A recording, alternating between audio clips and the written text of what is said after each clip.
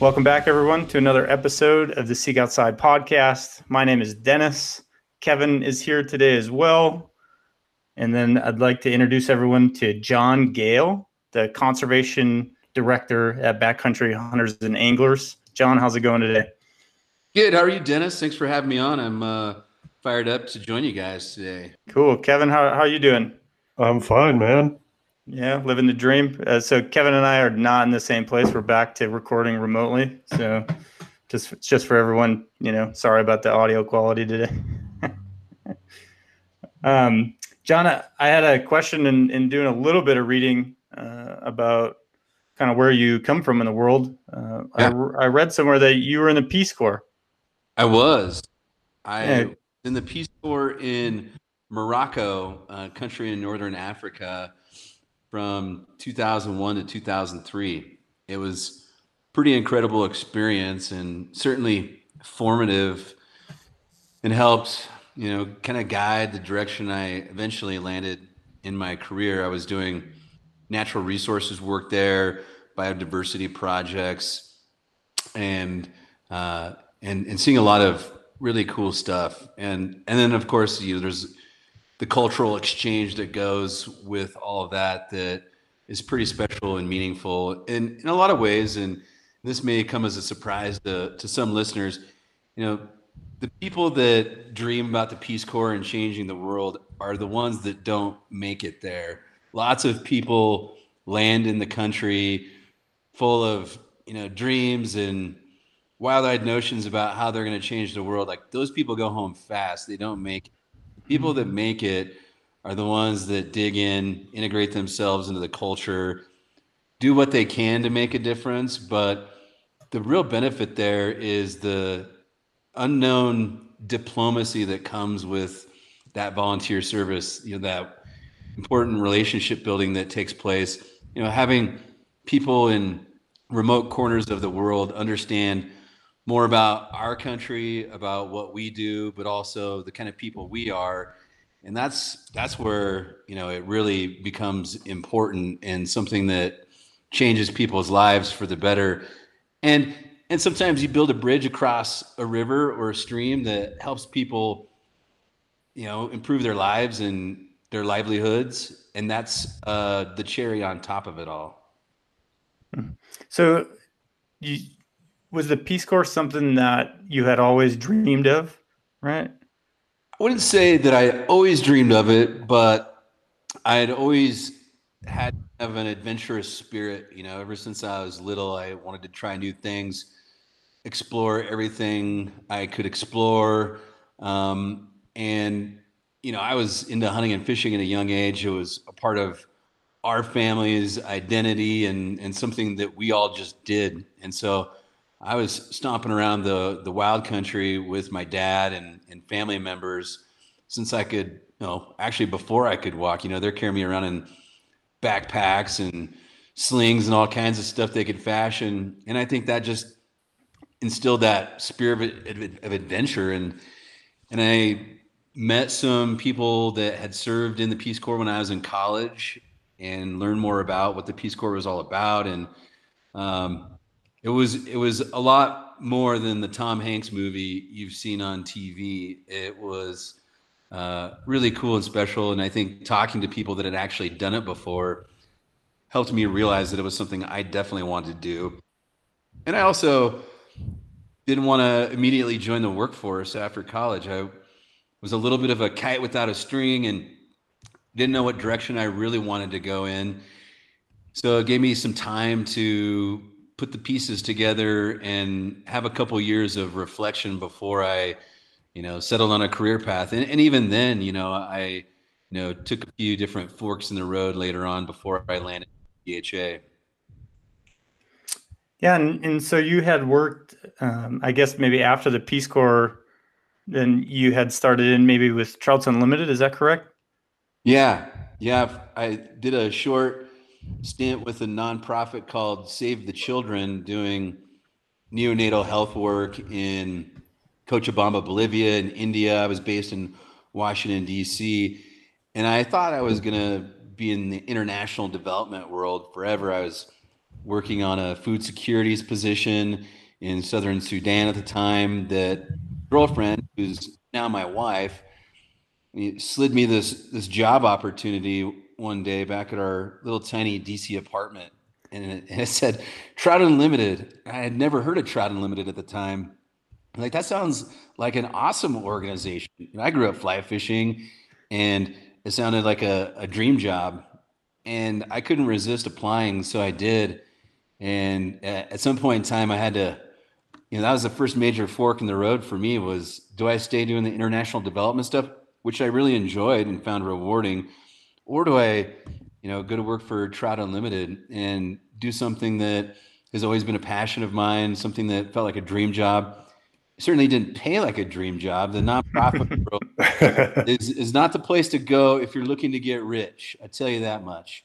But some of my best friends came from TU, and my old boss and mentor, Steve Moyer, is still there leading the charge on government relations for TU.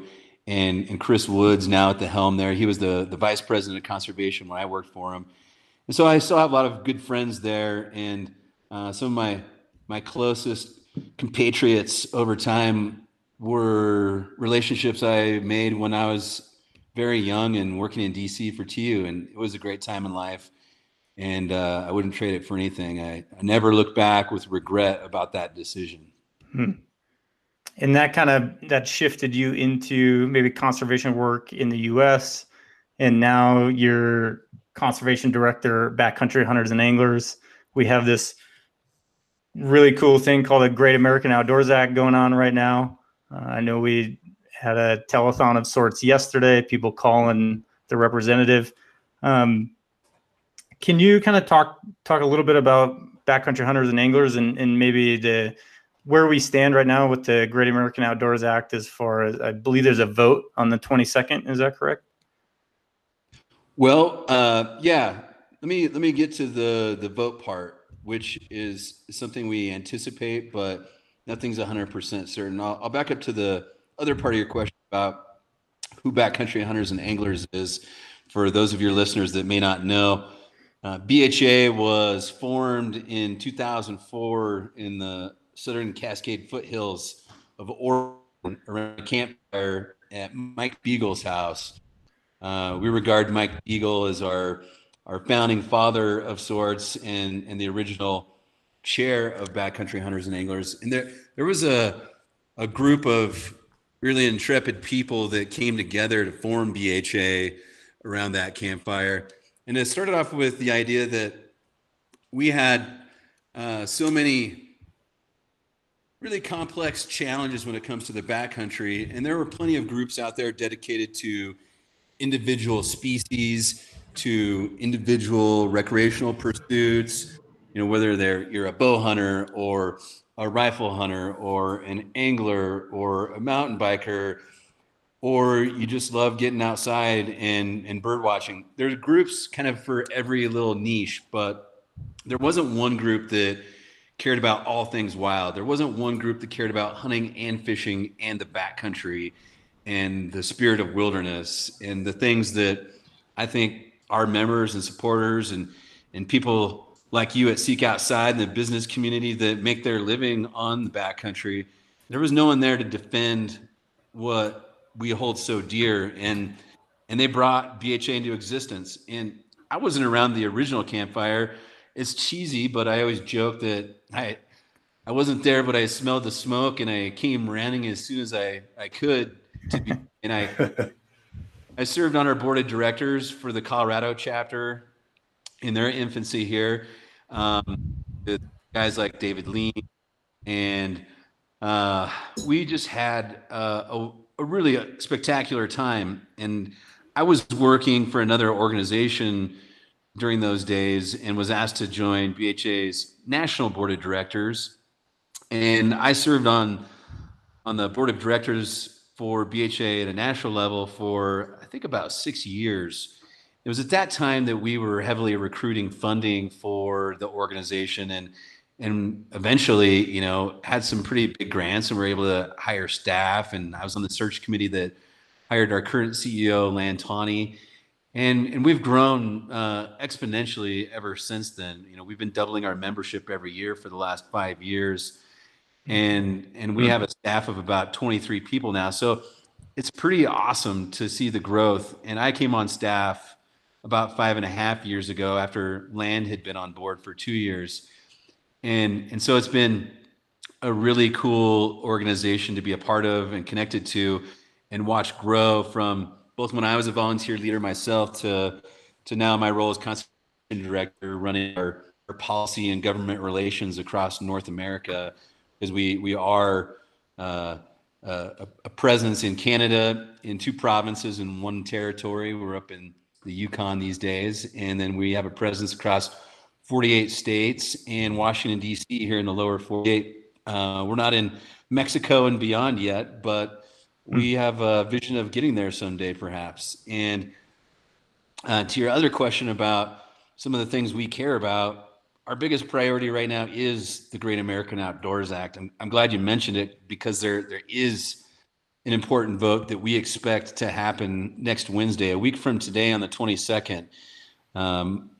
House Majority Leader Steny Hoyer announced that they will take up consideration of the Great American Outdoors Act, and this is a little bit of inside baseball, but we're hearing on Friday morning they could actually be considering the Great American Outdoors Act under rule to avoid having any amendments put on it.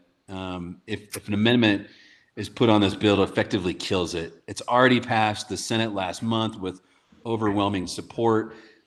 If they amended it in the House, it would then have to go back to the Senate for them to vote in favor of it again before it goes to President Trump, and that just would not happen. So we have been pushing really hard to get the House to move this bill as it was passed in the Senate with no amendments, keep it clean, so we can fast track this to the president. So we're very excited about this.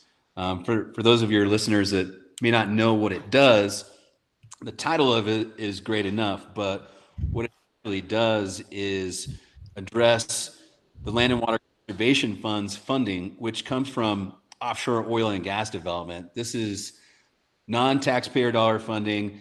This is funding that's actually already been authorized by Congress. LWCF is a program, has been permanently authorized by Congress last year in really important landmark legislation. Now that the program itself is permanently reauthorized, we have an authorized amount of $900 million a year that Congress still has to appropriate to the Land and Water Conservation Fund. So it's not dedicated funding. It's not like a trust fund that's there like Dingell Johnson or Pittman Robertson dollars that come from the sale of hunting and fishing gear and is used by states for fish and wildlife management and things like that many hunters and anglers are familiar with. That is a true trust fund. LWCF dollars are not that way right now, and we're trying to change that so that we can leverage those important private investments and allow LWCF to do the good work that it does, whether that's a local ball field in a small town, Colorado, like Ridgway. I think, Kevin, you're pretty familiar with the greater metropolis area of Ridgway. Or it's done pretty amazing things like preserve large tracts of important wildlife habitat. Here in Colorado, if you look at Northwest Colorado, the Cross Mountain Ranch, right on the Yampa River, incredible fishery, but also home to what may be Colorado's largest migratory herd of elk. And having habitat that stays connected and intact is so important that the LWCF is a really unique program that can help do that, in addition to helping a rural community get a pool or a baseball field, or working with the Park Service to identify private inholdings inside of Park Service units so that we create contiguous blocks of management that help with management efficiencies. It also does cool stuff like invest in stateside programs. Forest Legacy is a great program, for example, that keeps working forests works with states to focus on important local communities that have needs that are resource oriented.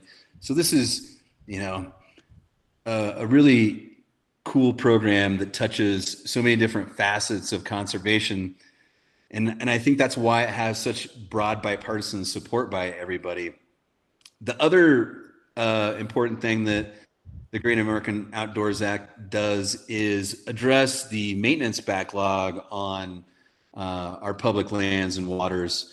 So right now we have a massive backlog of maintenance needs across all the bureaus: Park Service, Land Management, Forest Service, U.S. Fish and Wildlife Service, Bureau of Indian Education Lands. This bill will dedicate funding to begin addressing that important need. So we're not only preserving a program like LWCF, the Land and Water Conservation Fund, that does so many cool things like I just outlined, but we're also sort of picking up the mantle of stewardship and doing our part to take care of what we have already too. And because of failed appropriations processes in the past that haven't given our land management agencies the funding they need to address those maintenance concerns, we can begin to do that now and make right on that side of things too. And that's all that's in there. It's just those two things. Super clean bill. There's no pork in this. There's no fat in it. There's no bad things. It's only good things. And that's why so many people support it and why we feel really confident that it's going to pass the House. President Trump's already indicated that he's in favor of it. He's actually called on Senator Gardner and Senator Daines to send him a bill that he can pass. I've been spending a lot of time talking with our senator here in Colorado, Senator Gardner, to help advance this. He's out on the road cheerleading this. And of course, our other senator, Senator Bennett, has been with LWCF from the very beginning as well, and has been a really strong champion of the program too. Actually, Senator Bennett's done a lot on specific projects for fishing access and river access in Eagle County on the Colorado River and the Eagle River. And there's a ton of other examples I could go into, but those are just some that are really important to, I think, the people listening today, our people, the backcountry hunters and anglers, people out there in the wild that need access, but also appreciate the fact that you have intact habitat for fish and wildlife to make those experiences special. Is there a good place for people who, are curious, say I live in Mesa County in Colorado. Like, is there a good resource for me to look at maybe the historical use of LWCF funds in my county? Yes. So there is, I don't know the website off the top of my head, but there is a website that will show you all the different LWCF project investments over time. If you go to the LWCF Coalition's website, lwcfcoalition.com, you can see a map of LWCF projects that I believe the Wilderness Society put together that's really cool. So you can kind of drill down into different parts of the country, including Colorado, and see what projects are there. But also they have state-based fact sheets that indicate where those projects at the state level have been at too. I don't know if you guys have a way to link to this as absolutely. Podcast, but I can send you the links to those two things so that, one, you can see an exhaustive list of project investments over time, but also that cool map on the LWCF Coalition website. And I believe it's also on the Wilderness Society's website that shows the LWCF federal and stateside funding programs. And the way they've made it interactive is really cool. So you can just drill down and see what projects are there. Yeah, I would be looking right now if it wasn't for how slow my internet is. Yeah. So I asked that question because I had been checking out the Wilderness Society's map not too long ago. And I'm from northern Wisconsin originally. So I was looking at that stuff, maybe places I've spent my whole life. And the little town I grew up in, the city park in Parshall was funded, or they used some sort of LWCF funds for the city park that I played in my entire life. So that was really cool to see. And then I also drilled into maybe some of the more remote places I've been, the UP of Michigan, way up really high where there's nobody, I don't know, not a lot of people. And I think they had used almost $1 million of LWCF funds up there. And then here in Mesa County in Colorado, the list was actually fairly long, right? Fruita City Park, Fruita Pool, Grand Junction parks and things. Yeah, I think that was kind of one of the parts of the LWCF that rang a bell for me when I was listening to your the telethon that Land did yesterday. Yeah, and there was a caller. There was a gentleman on there, and I'm going to forget his name. I think he was from down south somewhere. But he was like, "Yeah, my kids play baseball on LWCF ball fields." Right? I was like, cool, "Oh, huh? I was like, oh, that's a different side of just maybe river access or whatnot." That I would imagine all of us have probably touched some sort of LWCF and not known it. I bet you're right, Dennis. LWCFs touch every single county in the entire country. So if someone hasn't had some type of experience on some type of property or recreational experience that LWCF didn't contribute to, I would be surprised. If you like to get outside and do stuff, chances are high. If you're couch potato sitting at home, chances are low. But I don't think that's the people listening to this podcast anyways. That's why we have been promoting the program for so long and frankly, educating people about its existence, because just like you discovered, places you already know, places in your backyard, places where people take their kids to play t-ball, they might only exist because of LWCF and the Land and Water Conservation Fund's investments over time. If you've ever been fishing in Montana, chances are the fishing access site that you used was put there because of LWCF. And even in a state like Colorado, you have a massive urban population center in Denver, places like, Cherry Creek Reservoir or the Two Ponds National Wildlife Refuge, which is a really cool urban wildlife refuge in Arvada. And I used to live in West Arvada, and my good friend Seth is the refuge manager there. That's a cool place where if you don't get a chance to get outside and explore the wilds of Western Colorado and get in the high country, you can have a pretty special experience connecting with wildlife and learning more in a local urban wildlife refuge like that that's so unique. And LWCF made that possible too. So it's cool to see how multifaceted this program really is and why it's so important that we ensure the future funding of it. And as we look at future projects, we know that the private side of the investments for these highly leveraged real estate transactions to make projects happen in the first place, rely on greater certainty. And so if we can shore up the certainty for LWCF, create that important certainty, then I think we can attract even more private investments to leverage cool projects going forward that may have languished or not existed otherwise. That's interesting because the money is appropriated every year. You might not get people to commit to a project because it could die literally in 6 months when Congress says, no, we're not going to give you money for that or whatnot. Yeah, exactly. And there's a lot of, boomer generation is starting to retire, or, in some cases they're passing on, and in their wills or their inheritance, they've got property that's really valuable.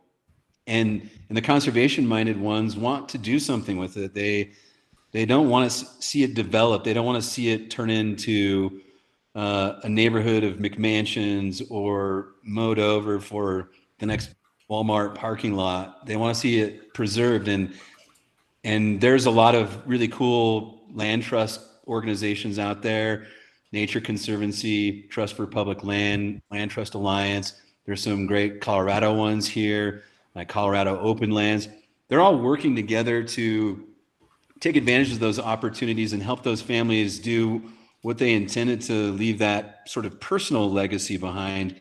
And LWCF can help out, but if Congress isn't appropriating the funding there, then those funds get scarce real quick, competition stays high, and it can take a really long time to get where you want to. And even the most well-intentioned people get frustrated by the process, or they just run out of time to act before they have to consider things like taxes and, whatever they need to take care of on their family side of the equation. Like by having LWCF fixed permanently with dedicated funding forever at the full amount, $900 million, that helps us do better job planning and make sure we don't have to worry about the fickle nature of Congress and the political interventions that happen in the appropriations process. So dedicated funding, $900 million. That's a year. You're going to get LWCF would get $900 million a year. Is that correct? That's right. That's right. What do they get, or like last 5 years, ballpark? What have they gotten every year? On average, it's safe to say around 450 million. So about half that is what we've seen in recent years, and there's been greater demand than that, certainly. So, some members of Congress that don't like LWCF and don't support it will tell you that the unappropriated difference is still there. It's an IOU for later, but just like the movie Dumb and Dumber, when they pull out that briefcase of IOUs, they're not worth any more than the paper they're written on, and they're not good. You're not going to be able to cash them in, and Congress is never going to pay it back.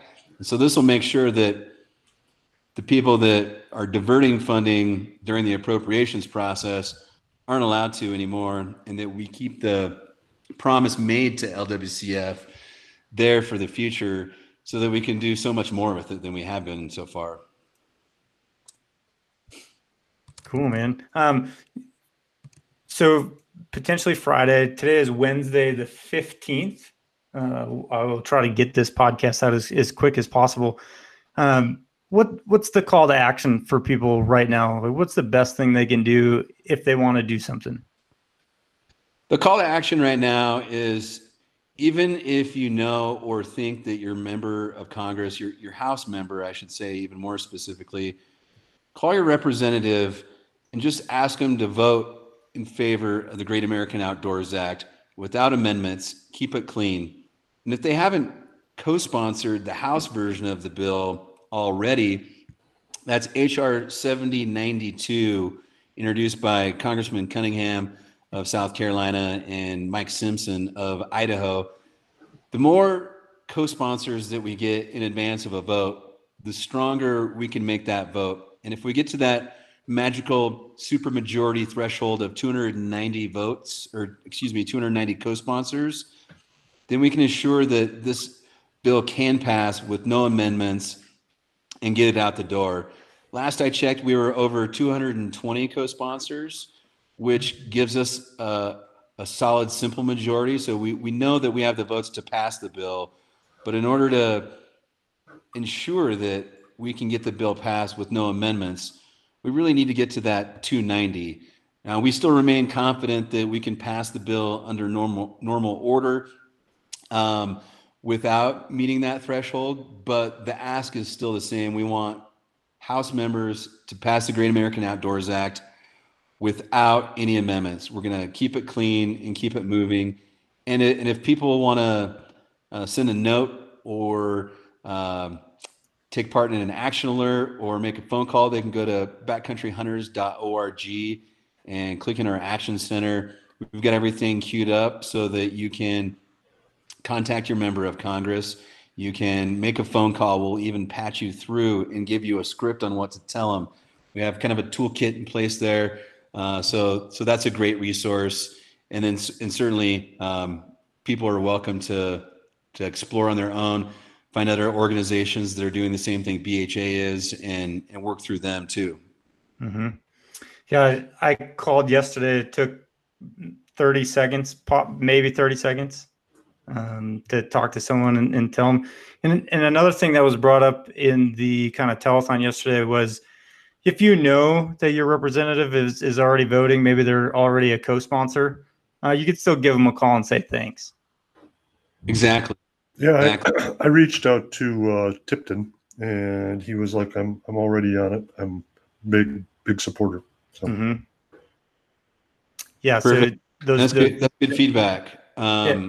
It's good to confirm those things, and also do that important thank you. Oftentimes we're we're asking our members of Congress to do something, but sometimes we don't always follow up with a thank you afterwards for doing the right thing. Or if they did the wrong thing, a shame on you phone call or email can be in order from time to time. But I don't think we'll have too many of those with the Great American Outdoors Act. It's supported by so many people. We feel really good about moving it ahead. Cool. So let's go to the maintenance backlog real quick. From what I've understood, and I've heard about this for years, that there's a tremendous maintenance backlog on public lands. How much of this is addressed in this? I mean, is it something that it's going to take a little bite out of, or is it going to be a substantial kind of 70% of it might be covered? Well, that's a great question. And unfortunately, this legislation is not going to address the entire maintenance backlog. What it's going to do is give us a really healthy start on where the maintenance backlog needs to be at. So right now we're looking at, I should know this off the top of my head, but I am racking my brain a little bit to come up with the exact figure. But there is a significant maintenance backlog that is not completely addressed by this bill, unfortunately. And so what we want to see is getting a good head start on that backlog so that we can address our commitment to these things. And what this bill does is provide $1.9 billion annually through fiscal year 2025 to address those backlogs on National Park Service, Forest Service, U.S. Fish and Wildlife Service, Bureau of Land Management, and Bureau of Indian Education lands to get at that larger maintenance backlog that exists. I want to say it's maybe like $19 billion. It's pretty massive. It's significant. But this bill at least dedicates almost $2 billion a year through fiscal year 2025 to address that need and get us going and hopefully overcome where we have been at so far. It's kind of like doing maintenance on your car. If you haven't changed the oil since you bought your truck and you have to put a new engine in it, you might have to make installment payments on that new engine, but I guarantee you're going to remember to change the oil going forward. And that's what we hope this bill essentially does. Yeah. I mean, if it's 1.9 billion for essentially the next 4 years or so, that's a fair amount of money to not even be close to what it needs to be. And is that roads? Is that buildings? Like, what makes it so? Or is it just the sheer amount of public land that we have to take care of? Yeah, I just looked it up for the listeners, and I was mad at myself that I didn't know off the top of my head. The big number is 22 billion. That's the maintenance backlog we're looking at, and 1.9 billion a year through 2025. That carves off a significant chunk, but it doesn't get us where we need to go. And it's all the things you mentioned. So if you're looking at the Park Service, a lot of that is facilities management and maintenance, but also road construction. If you look at the Forest Service, there are a whole bunch of closed roads that haven't ever been officially decommissioned. And so we have issues with culvert replacements and needs like that are important for fisheries and watersheds where erosion and sedimentation occurs. You have an increasing number of needs across BLM lands and Fish and Wildlife Service lands for similar things, whether it's a parking lot or a road or a bathroom, could be anything. And it's kind of an all of the above thing that's not covered by anything else. But a lot of it is roads, structures, and those important maintenance needs. Some trails, I'd throw that in there because that's an important one to all of us to get outside. I mean, how many trails have you guys been on lately where the signs are all battered and beat up at the trailhead? There's logs everywhere. They're not kept clean the way they used to be. all of this is maintenance and the lack of funding and the lack of frontline people getting out there and being able to do it. So we really support this legislation because we hope that we're going to get on the good side of all that. I agree. I mean, I would like to see the maintenance and all that. I mean, there's a lot of areas that, yeah, as you mentioned, trail signs or, bathrooms or whatever are just in relatively poor condition. So, yeah. And I feel like it's almost, it seems to be almost amplified right now with the amount of people that are going outside. So Yeah. like I feel like it is magnified that maybe if there isn't a sign or the bathrooms are bad, now you have a substantial increase in the amount of people that want to use those facilities. Totally. I think more and more Americans are aware of the maintenance needs we have, but honestly, we're creating new ones with all the increased traffic at trailheads and people getting out on public lands. I think public lands are a great way to restore your spirits and reconnect and get beyond some of the difficult things we're dealing, whether it's COVID-19 or some of the social unrest that we're dealing with as a country right now. Getting outside and recalibrating in the outdoors is something that everyone can do no matter what means or access they have, right? It's an important like equalizer in our country where the disparity between people in different classes and races, social circumstances seems to be getting bigger and bigger. When you're outside, whether it's a trailhead going into a wilderness area here in Colorado, or you're in an urban city enjoying a park somewhere, like being outside just helps you put some distance between all that. So I think people are acutely aware, one, of the health benefits that come from being outside and reconnecting with nature, both mentally and physically, but also, maybe that we haven't done as good a job of taking care of them as we should have. I would agree. And I mean, you hit on an important point there. And I don't want to get too far into the COVID stuff. I mean, it's all over the place. We all know what's going on. But one observation I've had is this year that public lands are busier than they've ever been, right? And also camping and everything is as busy or busier than it's ever been. It's been relatively consistent. And I've also seen people talking online about, well, we can't go to Disney World this year, so we're going to take up camping or something, right? And I mean, that's also an important thing to note. And maybe it's good for people to help them reconnect back with the outdoors again, because over the years, and I'm not trying to rag Disney World or whatever, right? But the family vacation has moved to a cruise, a Disney World, a theme park, a Six Flags, or whatever, right? And now it seems as if, a lot of people are reconnecting again. Like I went up to a Alpine Lake the other day, and there was far more people up there than I've ever seen, and it's 12,500 feet or something, right? So in that realm, perhaps that's one of the positive things. I mean, there isn't a whole lot positive from a pandemic, but perhaps getting people outside and reconnecting again and getting them in nature is maybe a positive. I totally agree.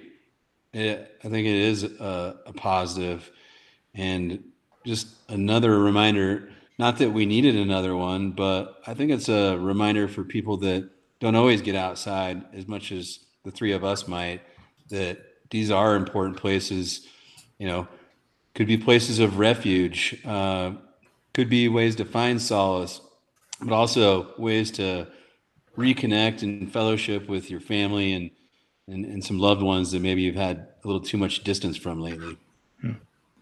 Mm-hmm. No, I agree. By the way, you are correct. Ridgeway Town Park and the Ouray Hot Springs Park were both on Land and Water Conservation Fund grants. Cool. I wasn't sure, but I knew there was some stuff there. That's cool that the hot springs were. Yeah.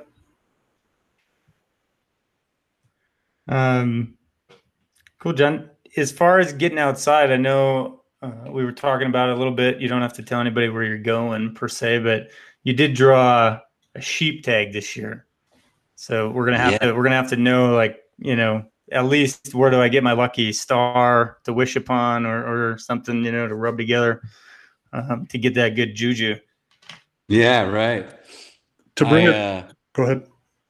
I was gonna say I'm not afraid to tell people where I'm sheep hunting per se, just because there's only I think 4 of us allowed to go in there, so I'm not going to attract any new competition necessarily. and I have to go to a specific unit. I drew in sheep unit 66, which is a really cool area west of Leadville in that Mount Massive Wilderness Complex, and then over into the Hunter Frying Pan Wilderness areas. So you're surrounded by 14ers, including Mount Elbert, Colorado's highest mountain, and a bunch of like almost 14ers, like Mount Oklahoma or Deer Mountain, where they're almost right at that 14,000 foot mark, but maybe a couple hundred feet short. It's beautiful country and huge. It's massive. So I've been spending a lot of time scouting and getting to know it a little bit better and trying to figure out where the sheep are at. I won't tell you guys where I think the sheep are at, but I will tell you that that's the country I've been stomping around in. I know where they're at. They're in the mountains. Speaking of sheep, we had Terry Myers on here. Oh, nice. And we were talking about calling in interactions where domestic sheep and wild sheep have interacted. Yeah. And sure as shit, a couple days ago, I was driving on a backcountry road and came across a big herd of domestic sheep that a sheep herder was handling. And within that, there was a young ram or ewe about 50 yards from them. So, oh my God. Yeah, so I reported that. They went over and looked. They also talked to the sheep herder. Not ragging the sheep herder, but he said it was only about a 5-minute interaction. Must have been the whole 5 minutes I was there.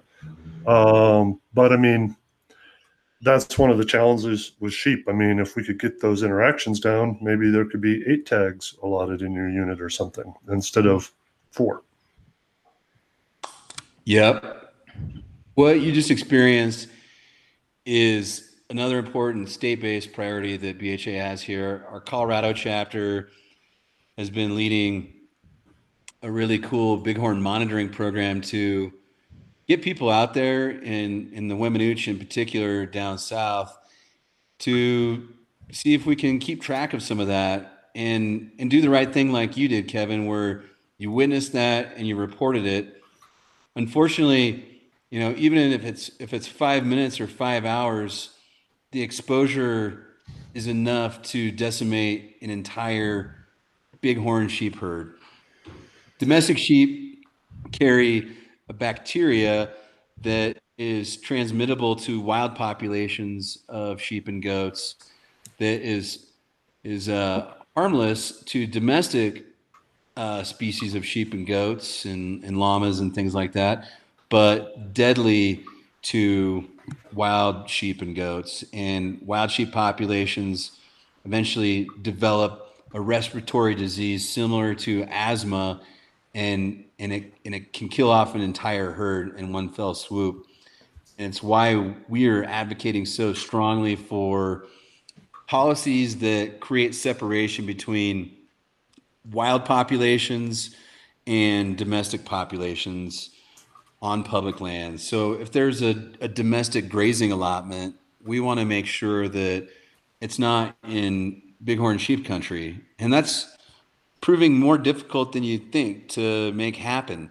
There's a lot of deference to wool growers and agriculture community in general. And as someone who grew up in a farming and ranching family in Idaho, I totally understand the need to serve the interests of both wildlife, but also keeping working families working and our ranching communities out there doing what they need to take care of their families. I think there's a way to do both if we work better together, but that's not always very easy, as we've come to find out. And in the meantime, bighorn sheep are taking their lumps. They're the ones paying the price, and it's sad to see that, given how much not only hunters have invested their own dollars into restoring sheep populations all around the country, but also state fish and wildlife management agencies.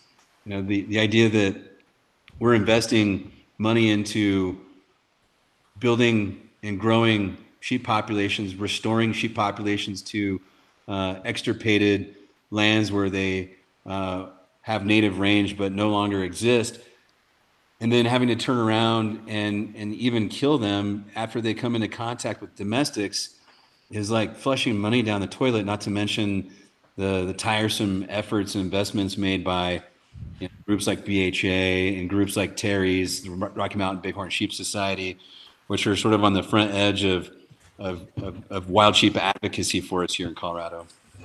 Right. And I personally, I felt, I felt kind of mixed emotions, because I felt like I was pretty much playing the Grim Reaper for the one that was out there, right? With the intent to save the herd. There's just kind of a mixed emotion to it, right? You're like, well, geez, that sheep's going to die to save the herd, Yeah, exactly. And it may have come down to that. It'd be interesting to find out the ending to that story, but I have a feeling that maybe we don't want to know what it is. Right. So what other issues are top of mind for you, for Coloradoans, for BHA? That's a great question. I'll give you a couple. We have so many, and the Colorado chapter is just phenomenal. As you guys know, you guys have been awesome supporters. Seek Outside is one of our most important corporate partners in general, but as a Colorado company, I know you guys give a lot of love to our chapter here. One of the things that we've been working on more recently is elevating the importance of migratory corridors in Colorado.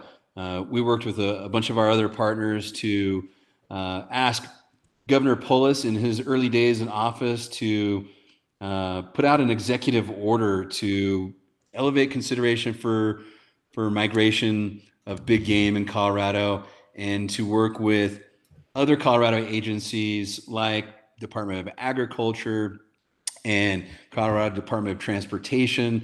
So we're all working together more to, one, identify corridors, identify needs, and find ways to prioritize projects. And in that way, we can then begin to work together to identify resources to invest in those projects and get some things done. And I think that's going to have an important impact with our federal partners who manage BLM lands, Bureau of Land Management lands, and Forest Service lands. We've been working in the Upper Rio Grande on that forest plan there to make sure that the Forest Service is elevating considerations for migratory corridors in Colorado and looking at keeping intact habitats. So as big game species, especially, but also any other critters using those habitats, have the ability to move up seasonally. And I think, in terms of a climate change strategy, it's good for that too. So by focusing on creating healthy habitats and intact migratory corridors, we're only doing the right thing for big game animals that, in a state like Colorado, that have to migrate out of winter range into summer range as it gets colder and hotter seasonally. We need to preserve their ability to escape the heat and get up into the high country. And then when the snow starts getting deep and covering grass and feed, they can move into those important wintering areas. And that helps with climate change too, as species have to adapt and move up in elevation and latitude, then we need to create resiliency for those systems for that reason as well. So I think there's a lot of great reasons to focus on it. And we made some really strong headway under a governor and a Department of Natural Resources and Colorado Parks and Wildlife staff that are committed to driving this forward together. And so it's been a really cool process so far that we've been proud to be a part of, but something that is, still happening and going on. We haven't solved all the problems yet. We haven't done all we want to do yet, but we've made some strong headway there, and it's a really cool project. So I got one little thing to add. Yeah. I beat Ty Stubblefield in that event. You took him out. Yeah. Boom. Yeah. Ty Stubblefield. I was robbed. I feel like there'll just have to be a rematch for anybody that doesn't know. Kevin may or may not have been beaten legally, or not legally, but by the rule book by Ty Stubblefield in a TP setup contest. I feel like we'll just have to hash that out next year when we can do it in person. Hopefully. I will say that there was two very different approaches in that TP setup process. There was Ty's frenetic racing around approach, and then there was Kevin's cool and calculated approach. Like I'm pretty sure his eyes were closed while he was doing it. It was so smooth. So I think that there's a handicap there that definitely works in Kevin's favor. And I think given a rematch, knowing that Ty's legs of fury were moving so quickly, maybe Kevin would be able to just once and for all put this one to bed. But I think Ty's been in training, so don't count your chickens before they're hatched, Kevin. Something else that the Colorado chapter's really been leading on here that is super cool that I'm proud of is a process to secure greater access to state trust lands here in the state of Colorado. So the chapter's been working for several years now to open 500,000 acres, I should say, of state trust lands that were previously closed to public use.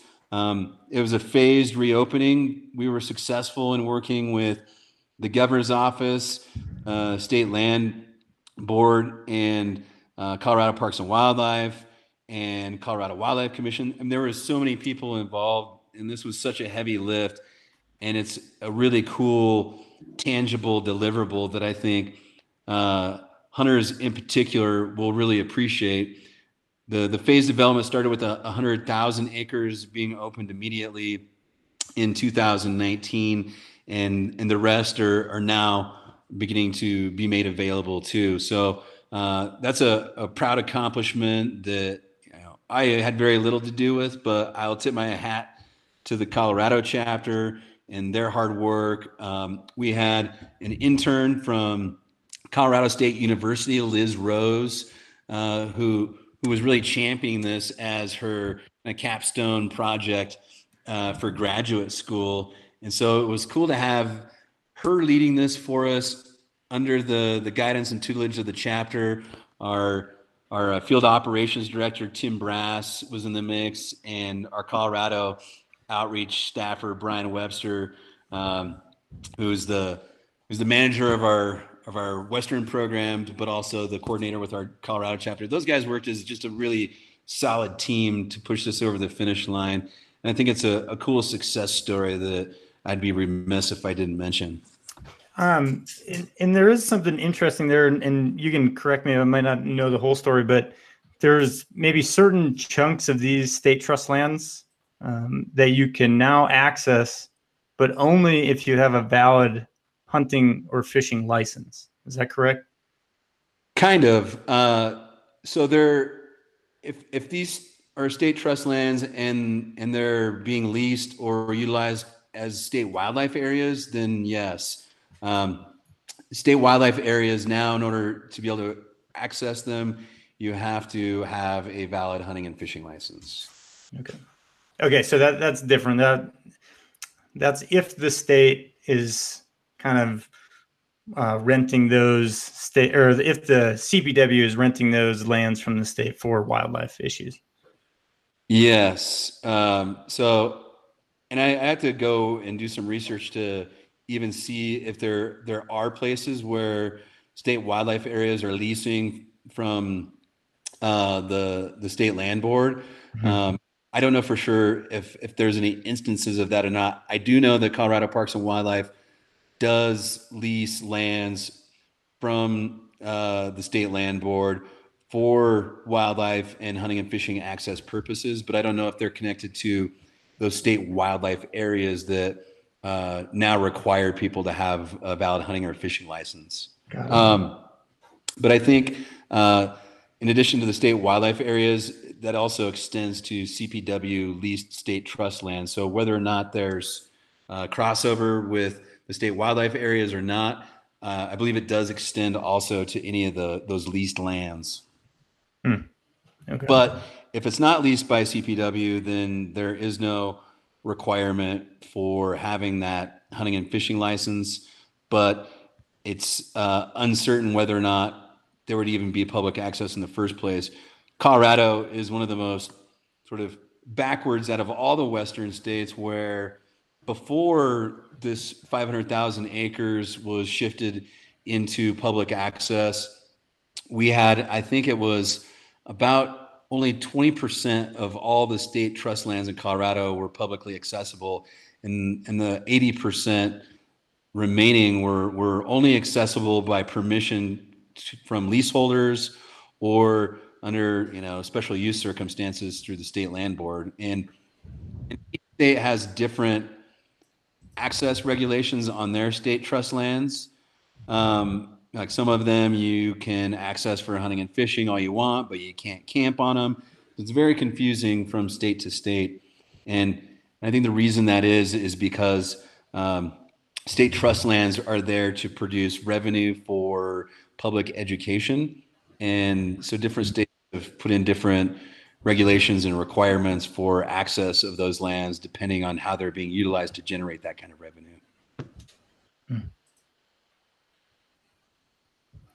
Cool. I think I just put everybody to sleep. No. I'm hoping that's not confusing to everyone, because that is something new, right? The only being able to access certain parts of these kind of state wildlife areas with a hunting and fishing license. Yes, that's the easiest way to say it. Yeah. Yep. Awesome. Cool, John. We don't need to take up any more of your time. We'll put links. I see you've already sent me some stuff. We'll grab a bunch of links and put them out there for people, and we'll share it as well. And I'll try to get this out as quickly as possible so we can maybe rally some more phone calls to everybody's House representative, and maybe get 290, get a super majority. Yeah, let's make it happen. Hey, and I'd be remiss if I also didn't. I should have mentioned this earlier when we were talking about the Great American Outdoors Act, but BHA and our corporate partners really rallied and delivered a letter signed by 21 businesses from around the country that rely on wild places to tell Congress that we need to get this over the finish line. Seek Outside was one of the first to sign that letter. They provided an awesome quote in the press release that we sent out yesterday. So I'll make sure you guys get a copy of that press release and a final version of the letter. If you feel like sharing that, you're more than welcome to. But I wanted to take my hat off and say thanks to Seek Outside for your leadership on behalf of the business community. We couldn't do what we do without people like you putting your money where your mouth is, but also standing up as a corporate citizen to move and advance on the advocacy side of the equation so that we have wild places to pitch our tents and sleep out under the stars. Sweet. I got one last request. Who do you think our next podcast guest should be? Ooh, good one. Let's see. Who should your next? What's going on that would be super interesting? I think that. Gosh, I feel like I'm on the spot. Usually pretty quick with an answer too. Maybe it might be cool to have a biologist come on from Parks and Wildlife to talk about the big game migratory corridor stuff. That could be a cool guest to have and get into the weeds on some of that stuff that we brought up earlier. There's a ton of interesting people out there that would be, I think, awesome to have on a podcast like yours too, but none of them come to mind right now. Yeah, you can shoot us some names. I think that would be great. I'm gonna have to, right? Yeah. I'm on the spot. I don't know what to say. Yeah, no, I mean, you obviously know some of those folks, so you could send us some names and we could reach out. I think that would be great, just to learn kind of what they're doing as far as tracking, because it's a new thing, right? Yeah, I mean, a lot of the work they're doing is not new, but it's been given, I guess, more attention and more direction under the executive order. And there are some new reporting and benchmarks that stakeholder groups are a part of. BHA is involved. Theodore Roosevelt Conservation Partnership's doing a lot. Actually, someone cool you might consider is Madeline West or Ed Arnett, who both work for TRCP. Madeline is doing a lot of their Western policy work and is really focused on this migration work. Ed Arnett's their senior scientist, so he brings a wealth of information on the science and biology. Yeah, we've had Ed on before. Oh, cool. You know who I think would be cool? David Alien. Oh, yeah. He would be awesome. You should totally talk to him. You know who else would be great, now that I think about it, is Lisa Onnenberg, who's the new Outdoor Industry Association Executive Director. People here in Colorado might remember her from when she was the Executive Director of Great Outdoors Colorado, or GOCO. She spent some time in DC doing a stint under the previous administration and has returned home to work for the Outdoor Industry Association and given Seek Outside's stake in that community, and the fact that they're based in Boulder and they're kind of reinventing themselves in a lot of ways, and she's establishing what her vision for leadership going forward is going to be like. I think she'd be a really dynamic guest, and she's an old friend and someone that I think you'd have a lot of fun with. Cool. Let's do that too. Let's just do them all. Kevin, what do you think? That wasn't so hard. Like I turned out a couple names there for you at the end. Yeah, go for it. Go for it. Cool. Well, John, I think maybe we should touch base again after your sheep hunt and see how everything went. Yeah, I guarantee I'll have stories whether I successfully harvest or not. Awesome.